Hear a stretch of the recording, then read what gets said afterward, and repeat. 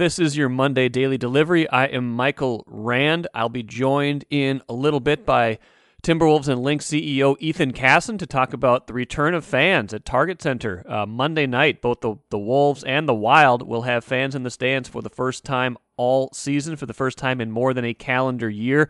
Twins, of course, open on Thursday at home and will have fans at Target Field as well.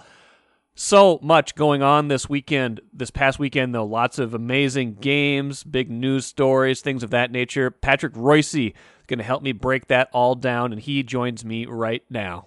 This is Monday. Patrick Royce is on Daily Delivery with me right now. Patrick, on this show, a lot of times my kind of standard line when I'm not thinking about it really, or just kind of like going with the flow of the show, is to say we have a lot to talk about today, but oh man, we have a lot to talk about right now. It's just Yes.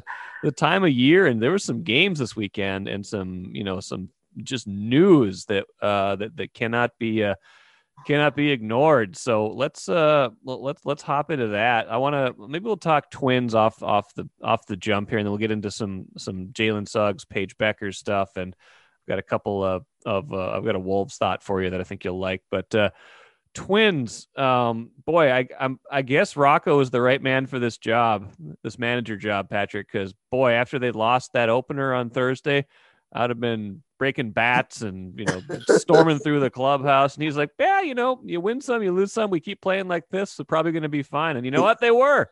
But I'll give him credit for this. He said we have to throw to the right base. So which for him is a rip, which for him is saying, listen, if this idiot pitcher hadn't thrown to second base, we would have won this game. Right. With Rocco, you gotta take your little barbs in his team and expand them 20%, 20 times, because Right. he's not going to flat out say it.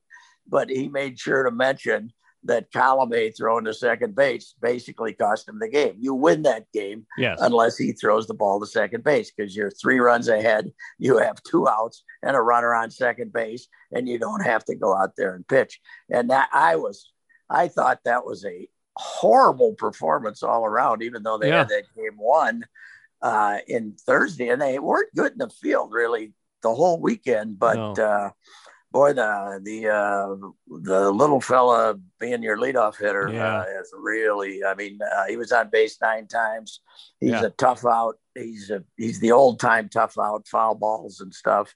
And played. He that one little roller on Thursday, he didn't make the play on, but outside of that, he played good third base too. So yeah, Arias. He was on base all 5 times too on Sunday, I think. Yes, right. 9 times over the weekend, 5 times yesterday. Yeah. And that gives them a pretty good shot. But boy, the level of depression of Twins fans about the third inning when Buxton's out of the lineup, and you're saying, I start thinking, what did he do? He didn't hit anything. He didn't run into anything. He didn't twist anything. So then you're thinking, COVID protocols. They're just saying he's sick. No, but nothing about the migraines, which he had in the past. Right. But that guy, in addition to all his other problems, Mike, he gets flu, he's sick, he gets all this stuff all the time. But man, are they a lot better when he plays? Oh yeah, no doubt. So it was a relief kind of when they said, non-COVID illness. It's like, okay, that's about as good. It's about as good as the scenario could be when you take a guy out in the middle of a game. Well, plus it's Rocco world too. If a guy says in the third inning to Gardy 10 years ago, I'm not feeling too good, he'll say, hey, get this guy a bottle of Gatorade. Let's go get out there. Rocco is, Rocco encourages you not to play if you're not feeling 100%. So it's a completely different world. But boy, Saturday night, was Berrios good. Oh man, yeah, I was gonna. He was throwing great, and who else is throwing great? Taylor Rogers is back. He's got more. He's got like an extra mile or 2 on his fastball so far, and that slider is bite. Yeah, last year it was kind of sailing up there. Right. It's got the bite back on it. He was unhittable, and I had somebody on Twitter say to me, well, it's because he's not in a closer role. He can cut loose. No, his stuff last year was not good. This year, his stuff is back to where it was 2 years ago. And and I think you're seeing a little resolve from him, and also the idea that what difference does it make if I close or not? But he's him throwing well was, I thought, one of the best things we saw all weekend. That's for sure. And also Hansel Robles is who is, what was his ERA last year? 10, right? Something like that. It wasn't good. I mean, they were counting on this. They saw something there that not a lot of us saw, but so far it's been pretty good. Well, he'd been fairly good, and then he had in the mini season he was terrible. And I don't know, to some degree, everything that happened in the mini season we have to take as a grain of salt, probably. But right, yeah, I mean, we know this. Arraez, even if Donaldson comes back, he's gonna get 550 plate appearances. He's got to. He's one of their best. He's got to. He's one of their best hitters. You know what else, Mike? He's in better shape. He was a little chubby when he came back the second time, and for the second camp, and he wasn't moving as well as he had been, and they didn't like what they saw from him at second base last year in the field, he came back with a lot of resolve this year, in better shape again, and he can hit. So that's a big boost for them, and it also will quiet the craze that we should have had Kirilloff up here from opening day. So one reason they didn't is they thought he'd be playing left field for him. So yeah, and two more encouraging signs. Not to be too cheerful about the weekend, but I think overall it was. I mean, aside from the Donaldson injury and the Buxton scare, you had Sano going opposite field yesterday and had taken some decent at bats through the whole series. I think Garver went opposite field yesterday too. So, if you're just talking big picture with the lineup and you're worried about certain guys, those two certainly are at the forefront. It's one hit, it's one home run, but lineup has been a little bit better than I thought it would be. I know they didn't score a ton of runs 2 nights ago, but if they put up 5 in the opener, which is usually plenty, should have been plenty if they threw to the right base, like you said, and then Sunday they kind of put it all together. Here's what we have to realize is when we look at Sano, we look at everybody. The accumulated batting average in the major leagues this year, with the way pitching is now and the way and how many they use and everything, probably won't exceed 240. So everybody you see, we basically have to subtract, add 20 points to everybody's batting average when we look back 6-7 years ago. Yeah. I mean, it is now a pitching dominated game, unless you get some reliever out there who they're going to let get pounded sometime. It's going to be a low scoring game all summer. And I guess we have to concede that Sano is going to strike out 180 times and take what you can get when he doesn't strike out. Well, we're going to see the lower half of the rotation here pretty soon, and then they come home Thursday for the opener. Boy, I hope looks like rain. Yeah, I know. Happens. I feel like this happens every year where they go on the road and it's beautiful to start the year, then they come home and it's like, 60% chance of rain. I'm sure Dave St. Peter's just sitting in his house, like just biting his fingernails, and is like, come on. Friday looks okay. Maybe they could, they'll get it in. It's warm enough at least. All right, but yeah, this wouldn't have been a bad weekend to be home for baseball. No, right? Man, it was great. That'd have been pretty good. It was a good weekend to watch basketball too, Patrick. I don't know how much you watched of both the men's and the women's Final Four, and obviously the men's championship game, Baylor Gonzaga, which should be really good again tonight. But man, Jalen Suggs, the sequence in that semifinal with the block shot, and the pass, and then obviously the shot in overtime, which 2 steps inside of half court to win the game. I mean, what a game, first of all, and then what a performance by a Minnesota player. Well, let me say this. I virtually have hated every college basketball game I've watched this year. Yeah. Right? Yeah. They were terrible. It was terrible, college basketball. Once in a while, you'd see Illinois play really well or somebody, but it was terrible. But that game, the Gonzaga-UCLA game, was one of the best I've ever seen all night. The way UCLA hung in there. this coach of theirs is great, Mick Yeah. Cronin. Yep. Very bad mask wearer, but beyond that, he's really great. And they ran some great stuff to keep getting that kid open. And finally, Gonzaga got it into Suggs' head. Follow this guy, because he let him. When he let him make that three, when he left the defender, and he would have left the shooter and made that three. I was about halfway through a tweet saying, "Nice going, Suggs," and then I said, "I'll just hang in here a minute and see." And then he ended up winning the game for him. But it is. I mean, I know we've given it a lot of publicity, but there's some things going on here right now in Minnesota that are incredible. One being St. Cloud State and Mankato State. Yeah. Two teams, as I'm right about this for tomorrow, who used to play against each other outdoors. Right. In the, are now playing in the semifinals. And the other is the state of Minnesota has produced in 1 year the two best freshman basketball players in the country. Yes. Beckers. Yeah. And Suggs. And Jalen Suggs. It's unbelievable. And they might have the best men's player next year too, with Chet Holmgren. Yeah. He's number one recruit. I haven't seen a lot of them. I saw more Suggs than I did him. Yeah.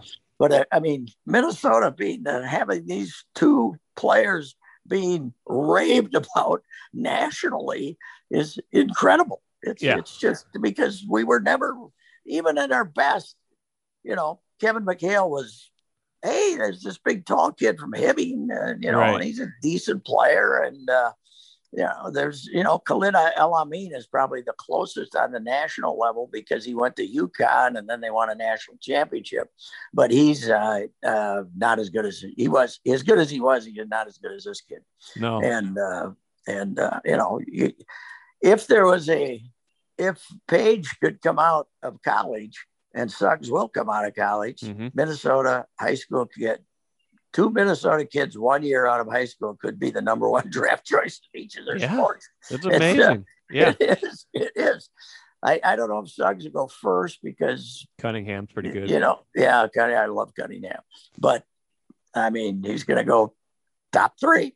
Yeah. And she's like the phenomenon now. She had her hands full with the Arizona kid. But, she'll probably win at least a couple national titles while she's there, because they haven't won since 2016. It's a drought. It's like when the Yankees don't win a World Series for a few years. It becomes a drought. Yes, it does. Yeah.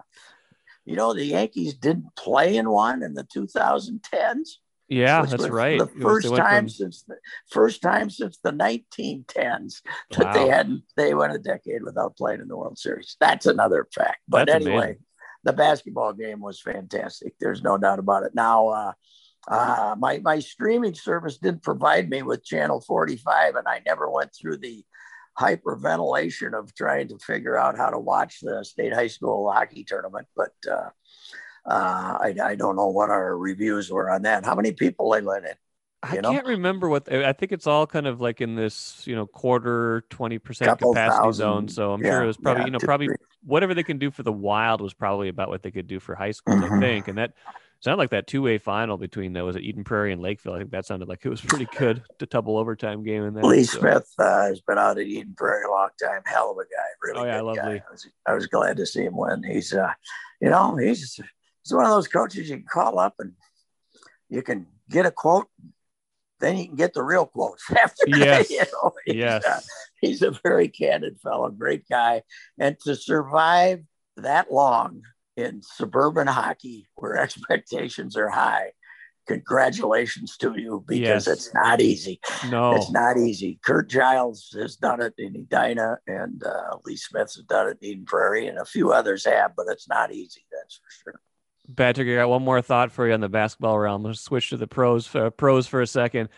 Karl Anthony Towns played 44 minutes on, I think it was Saturday night on the second half of a back-to-back. What would be happening right now if Tom Thibodeau was still the head coach and Cat had played 44 minutes on the second half of a back-to-back? We'd be killing him. The minutes police would be going nuts, wouldn't they? And, I got a hunch Chris Finch is a little more like Tibbs and maybe Ryan. I don't know. He's somewhere in between, obviously. But I did get to hear Tibbs's comments after they blew that one to the Wolves here the other night. That couldn't have been good for him. But I see that one last night. So they're 500 with that collection. That is not a good team. But no. Anyway, you know what? What's the deal with Beasley? He came back, he couldn't make a shot, and now they put him on the he's got hamstring. It says so. Yeah, no, I don't know what the final. I don't know what the final injury report is for Monday night's game. First game with fans back. By the way, we talked to Ethan Casson here in a little bit, but so no, we got fans there, fans for the Wild game. But yeah, he's it sounds like it was doubtful. The Sunday report was doubtful for Beasley, Rubio, and Jalen Noel turned an ankle in that Saturday game. Plus they're already out Russell. So all those things are good, but they're only 2/5 of the way to having a starting lineup. Really, I'm not a big Russell guy, but Edwards is real. He's going to be really good. If I like the fact that Edwards is, he's got Cat back and he's playing with him, but he's not intimidated by the fact that it's okay if he takes 22 shots and Cat only takes 19. I mean, right. He's got enough ego in his game, which I like. He's got to make shots, obviously, but he's worth coming. There's some hope here. There's some hope. McDaniels, I like McDaniels too. I mean, the two rookies they drafted this year, they've got a chance. Which probably makes up for their first draft. Jared Culver. Get Jared Culver when you could have had Tyler Hero at the 11th pick and had somebody who actually makes shots. But I don't know. It's they still have the worst. I think they're Detroit's trying to catch them. Yeah, but they still have the worst record in the league, which is I don't know what we're going to do there. And a 40% chance of keeping their pick. And we'll see. Yeah. We'll see if they get a crack at Jalen Suggs. Meanwhile, the Wiggy-led Warriors only lost by 53 the other night. Did you see that? Wiggy's come back to earth a little bit. I don't know if you followed his stats lines. I love the early in the year. Andrew Wiggins transformation. Andrew Wiggins, new man. Great defense. They're trying to tell us what a great defender he is. Yeah. His stat line since his first couple of years is just basically flat. It's the same. It's all the time. And, but then again, he plays and D'Angelo Russell doesn't. So that's one difference. Right? I mean, one thing about Wiggy, he plays. He's always in the lineup. So, yes. Well, we'll see if the paying customers at Target Center tonight see Cat play a full 48. Never know. All right, Patrick. Appreciate it. I think it's time for a commentary on this Chris Finch, players. How come he can't be like Tibbs and take better care of his players? Man? I think you're just the man to do that, Patrick. All right. All right, Patrick. We'll do this again next week. I appreciate it. I'm Nyla Jean Myers, Senior Assistant Sports Editor at the Star Tribune. Thank you for listening to Strip Sports Daily Delivery. This work is made possible by our Star Tribune subscribers. For unlimited access to the articles mentioned in this podcast and our coverage of Minnesota sports from pros to preps, go to startribune.com/subscribe. Happy to be joined on Daily Delivery right now by Ethan Casson, CEO of the Lynx, Timberwolves, all that good stuff. Return to fans, Ethan, Monday night. Today, as it were, Timberwolves are going to have fans in the stands for the first time in more than a year. I'd like to hear from you on how we got to that point, how we feel about that, what the protocols are in place, things of that nature. So maybe we can just start open-ended. Welcome to the show, first of all. Yeah, thanks for having me, Michael. And it's amazing to think I think we're about at the 13-month mark now, right? Since, the NBA suspended play and Timberwolves fans, were not able to come back for the remaining part of our regular season last year. I think there were 9 home games left on our schedule. And here we are 13 months later, and April 5th against the Kings, we'll finally be able to get some of our season ticket members back into the building, some of our avid fans back into the building. And to think of the journey that we had to go through, along with the other teams, and working closely with the governor's office and the Minnesota Department of Health and our leagues, it's an exciting, kind of inflection point. There's a lot of work left to be done to keep people safe. Certainly buildings are going to be limited relative to capacity, but the idea, Michael, that we've got fans coming back, the thing that brings everyone together is sports. And yet it's the thing that we weren't able to bring people back together to do in and around sports is neat. I know we'll have our game on April 5th. I believe the Wild are home on April 5th and the Twins have their home opener on April 8th with high school tournaments in between. So fans back at live sporting events is here, and we're just really, really excited and enthusiastic about the future. What have you heard from your season ticket holders, especially those that are going to have the opportunity to either be at the April 5th game or be at a future game, as the season goes into May this year with the late start? Yeah, we've made it a point to stay in touch with these folks, the entire way. And to be really candid with you, for most of that window of time, it was more to do with checking in on them as people and their families and their kids and what was happening with them in their communities and their jobs. So many other things that were so much more important than basketball games and coming back to Target Center. But as we saw a little bit of the light at the end of the tunnel, we began to survey.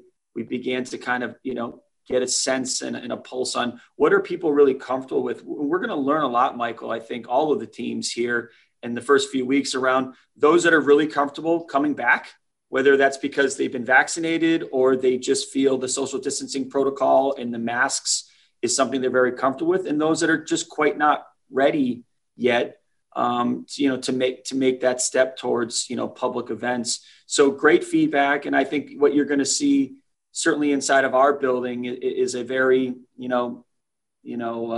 walk, run kind of approach to it. And with only 12 games left and a team that's not going to qualify for the playoffs, we're really going to fixate on those 12 home games and make it the best 12 home games we can make it, the safest games we can make it, and really start to integrate some experiential, some mobile things that are going to be new to the future of Target Center and fans coming to games.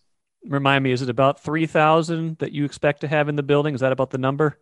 So the 3,000 number has been we're allowed to go up to. And you asked earlier, what kind of modeling have we been doing? We've modeled everything, right? We've modeled what it would entail to bring back people around the court. And with NBA protocol, right, we've got to allow a 30-foot distance between the benches and the fans and a 30-foot capacity from the courts back on the other side of it. And we looked at what that would entail. We're not going to open up the courtside level this year because of those restrictions. I think it's the right decision to make, certainly to keep our players and those around the court safe. We're not going to open up the upper level, Michael. We're going to really fixate and concentrate, be very intentional about the lower bowls. So for us, we're really looking at a capacity that we feel really strongly about based on the number of folks that have already opted in for tickets, single game ticket sales here in the last couple of days of anywhere from 1,200 to 1,500 is what we can actually put in the lower bowl safely. And I'll be honest, I think that's going to create a great home court advantage. I think these folks are going to be kind of on top of the game and have a chance to be back at Target Center, be in a lower bowl. Pods of 2 and 4 are critical. And that's how we're going to approach these games. As you have been, planning on the business side, other things, it feels like a lot of teams are gearing, that a lot of the work that has been done is really gearing for the 21-22 season, NFL, just making sure NBA and NHL, everything is in place so that you can have a safe return and have kind of a quote unquote normal season, starting in next fall. Is that how you're planning right now? I know the pandemic, I know COVID can throw us a lot of curveballs, but as you plan business wise, are you thinking, best case scenarios and, even just normal case scenario that you'll have a full building to start the year next year? And is that how you're planning your business right now? It absolutely is. You're right. None of us have a crystal ball and can make a determination of what, a home opener at Target Center, middle of October will look like.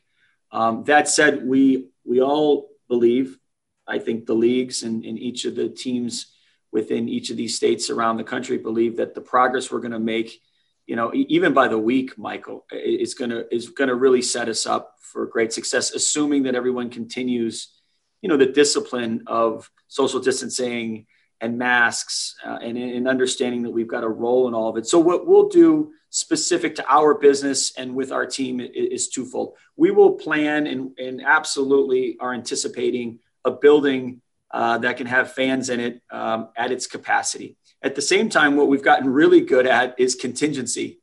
So we've already built the contingencies. We know what social distancing looks like at 6 feet. We know what social distancing looks like right now if the guidelines were to change to 3 feet. We know if we needed to pivot and go to vaccination, areas in the building, right? Based on verification cards, et cetera, what possibly that would look like. We've already started to determine what does a premium experience look like moving forward. So the answer, the long-winded answer is we really are anticipating full crowds and a quote unquote back to as normal as you can be considering the circumstances. But the contingency plans have already been built, will continue to be built throughout the summer. And we have the links. So the links gives us another great chance to watch fan behavior, learnings from what that looks like. And as the Lynx fan base is able to get, more bodies into Target Center, as will Twins games, as will United games. And we'll kind of, lean on all of each other here locally to get us back to a completion of arenas and stadiums. Last thing for you, Ethan, appreciate your time today. As you've evaluated, other teams that are having fans back already, or that have been earlier to jump into this because guidelines in states are different. I guess A, what have you learned from them? And B, as you thought about like what the experience has been lacking inside an arena without fans, how do you sum that up? Just the environment that has been missing, and then will return, at least to a degree on Monday. Yeah. The first part of your question is a great one. I mean, I would look at it in maybe two buckets. One, to have the NBA as a resource, to have teams that exist and play in states that have moved this along quicker. Not saying that that's better or worse. That's just their legislation and what their officials felt most comfortable with. Those learnings are so critical to all of us. I mean, the best practices of this, frankly, the more successful each of those states and teams are across all the leagues, the quicker we can get back to more normal here, even in our state and what we're trying to achieve. So that NBA resource and our teams and leagues and teams, we were watching the NFL throughout the course of the year, as was baseball. Now everyone else has been watching us. So the shared best practices of how to get people back into buildings safely has been unbelievable. And then I would just say, and I've said this to you before in interviews, even in kind of offline, the Twins, the Timberwolves, the Vikings, the Wild, the United, the Lynx. We've been hosting a weekly call amongst the team presidents from March. And it hasn't stopped, as recently as this week. So having that forum with people that I think very highly of, that are incredible operators for their teams, that live in this market, and we're all sharing with each other, in a lot of cases, talking to the governor's office at the same time, that's been critical to us all getting to a point where, again, starting Monday, fans are back at arenas and stadiums here in the Twin Cities. Ethan, great stuff. Appreciate it. Good luck Monday and going forward. Hoping for better times ahead in all directions. So I definitely appreciate that. Thanks for having me. Appreciate it. Let's end quick with the cooler. Wild, 2 big wins over Vegas in the last few nights to really solidify themselves as the top 3 team in the Western Division this year, but does not get any easier. 2 against Colorado coming up, and now we find out, starting tonight, we start to find out, are they just a top 3 team, or can they really contend for an actual division title this year? I think there's 6 points back of Colorado right now. Wild has got 1 game in hand, so a good showing in these next 2 could put them in the position to maybe, be in that top spot. But at the very least, they are top 3, and we'll see what they are made of when they play Colorado. Good show coming Tuesday. I'm sure we'll talk plenty of college basketball coming off of the men's NCAA championship game Monday night, Baylor and Gonzaga, and plenty more to get to as well after the first night of fans in the stands for the Wolves and the Wild. Thanks for joining me on Daily Delivery. We'll see you again on Tuesday.